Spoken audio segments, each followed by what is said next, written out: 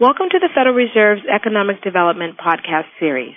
I'm Lena Robinson with the Federal Reserve Bank of San Francisco. According to U.S. Census data, the country's immigrant population has grown steadily since the 1980s. As of 2011, foreign-born residents comprised 13% of the total U.S. population. As many communities prioritize human capital development as a critical component of economic development efforts, they are also reconsidering how immigrant populations can bolster these strategies. A recent report published by the International Economic Development Council, or IEDC, entitled The Economic Development Impacts of Immigration, explores the large body of research on immigration and economic development. The report also highlights considerations for economic development professionals that are based on successful programs from around the country. Today, we're speaking to Denny Coleman of the St. Louis Economic Development Partnership and Michael Iacovazzi-Powell of Greater Louisville, Inc. Denny served as co-chair for the task force that led the development of the IEDC report. Michael manages the Greater Louisville International Professionals Program at the Louisville Chamber, which connects international professionals and the region's business community. Welcome, Denny and Michael. Thank you. Thank you for having me. Denny, let me first ask you to provide some context about the IEDC immigration report. Can you summarize for us the rationale for and the key findings of the report? We at IEDC and the Economic Development Research Partners, or EDRP, launched into a comprehensive study of all of the factors that we felt were relevant to the economic development impacts of immigration, and tried to find as much objective studies as possible from around the country to include in our report. And the rationale for that being that our 4,500 members at IEDC would need to be armed with good factual data as the debate over immigration reform went through both houses of Congress. The report itself deals with everything from the immigrants' overall contribution to economic expansion, issues such as their impact in the STEM industries, and the impact on immigrant-owned businesses. We found, for example, that immigrants are 60% more likely to become entrepreneurs than native-born Americans in the first and second generations. We looked at settlement patterns in different parts of the country, how even undocumented immigrants support local economies, and also the issues surrounding proportionality of public benefits that are used by immigrants. The report talks about some existing best practice programs designed to capture the economic development benefits associated with current and future immigrant populations. Before Michael describes one such program in Louisville, Denny, could you describe what you see as some general lessons from those examples for local economic development professionals? I think there's importance for local economic development organizations to tailor strategies to immigrant populations' economic needs on a community-by-community basis because they will differ. I think it's important, as the report shows, to break down barriers to tapping into immigrant potential. There are regulatory, legal, language, cultural barriers that programs at the local level can help knock down. I think creating an environment where immigrants can flourish in the community, and that means providing access to a broader-based business community, to the political and business networks in a local economy, are important to provide avenues for growth and opportunity for immigrant populations. And I think we have to understand, too, that there's just a need for population growth. It's hard to grow an economy without adequate numbers of people. And native-born Americans are not having children at the rate that they were, and therefore the immigrant population is important to provide that growth. It's important for communities to create an environment not of scarcity but of abundance, where net new people into a community are good overall for growth. And finally, engaging immigrants to create links to the global economy is important for purposes of foreign direct investment and international trade relations. Michael, how does the Greater Louisville International Professionals, or GLIP program, engage immigrants in your community? For example, what are the various components of your model, and how would a locale looking to start a similar program begin? Greater Louisville International Professionals is what I would call a micro-chamber of commerce that specifically serves an important constituency of our demographics, the immigrant professionals.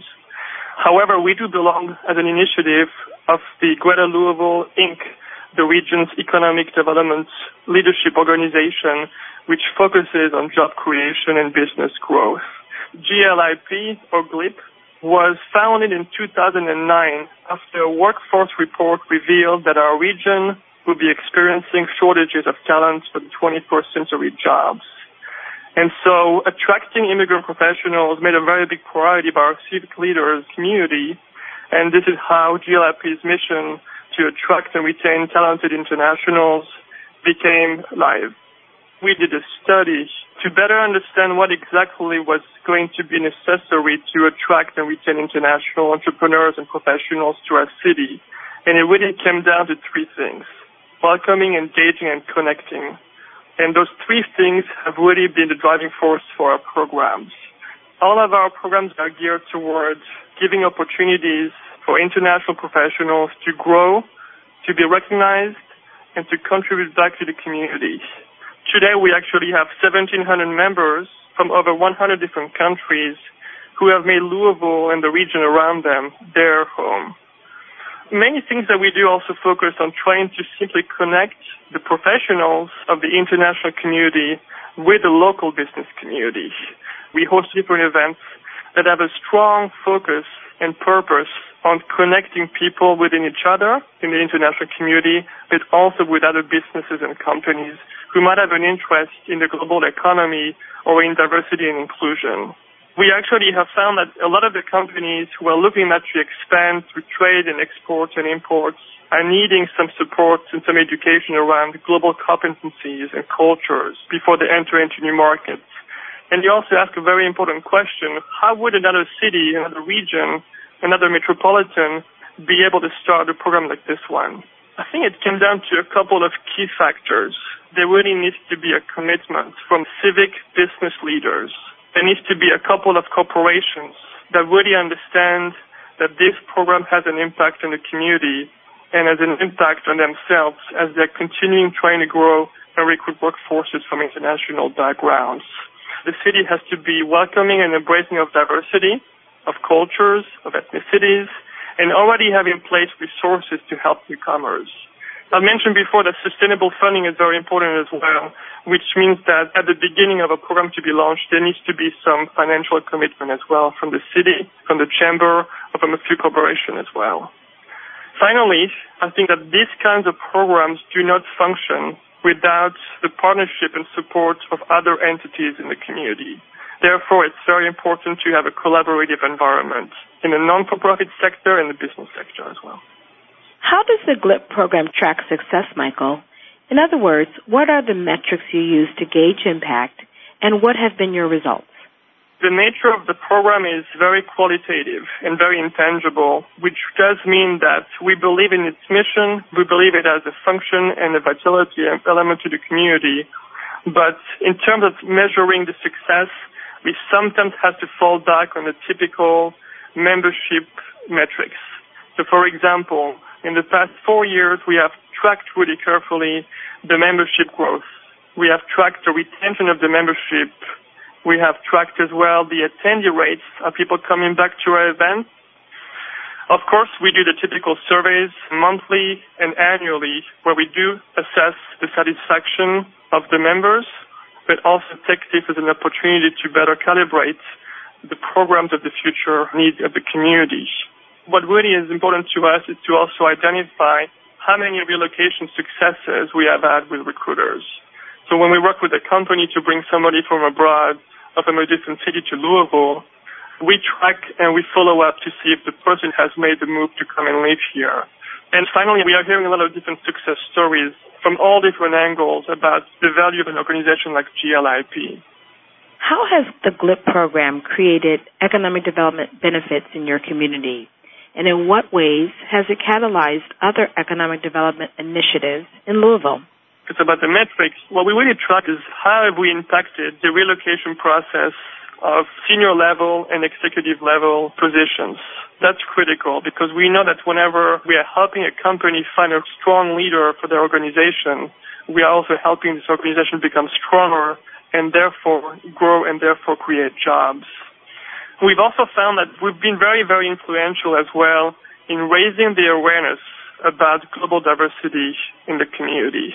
And so by having an organization that actually has membership growth, talent sourcing, we are able to also provide education and awareness that this is a very critical component of growth for your business. I would also say that we have a very strong talent base through our members with very specific skills, entrepreneurial backgrounds. Now that we actually have an organization with such a strong talent source and talent base of all these cultures, we are now doing better at trying to help companies to see the potential and to enter into new markets. We run into a lot of different companies who are looking to relocate their business to our region, and many of them ask the question about workforce, quality of life of the community, and the diversity of the community as well. They want to be assured that there is a community that will be viable for their growth into international markets, that there also will be a presence there to welcome any of their teams who will actually have to move into the city and feel comfortable living in a place that values quality of life, diversity, and international pockets of immigration.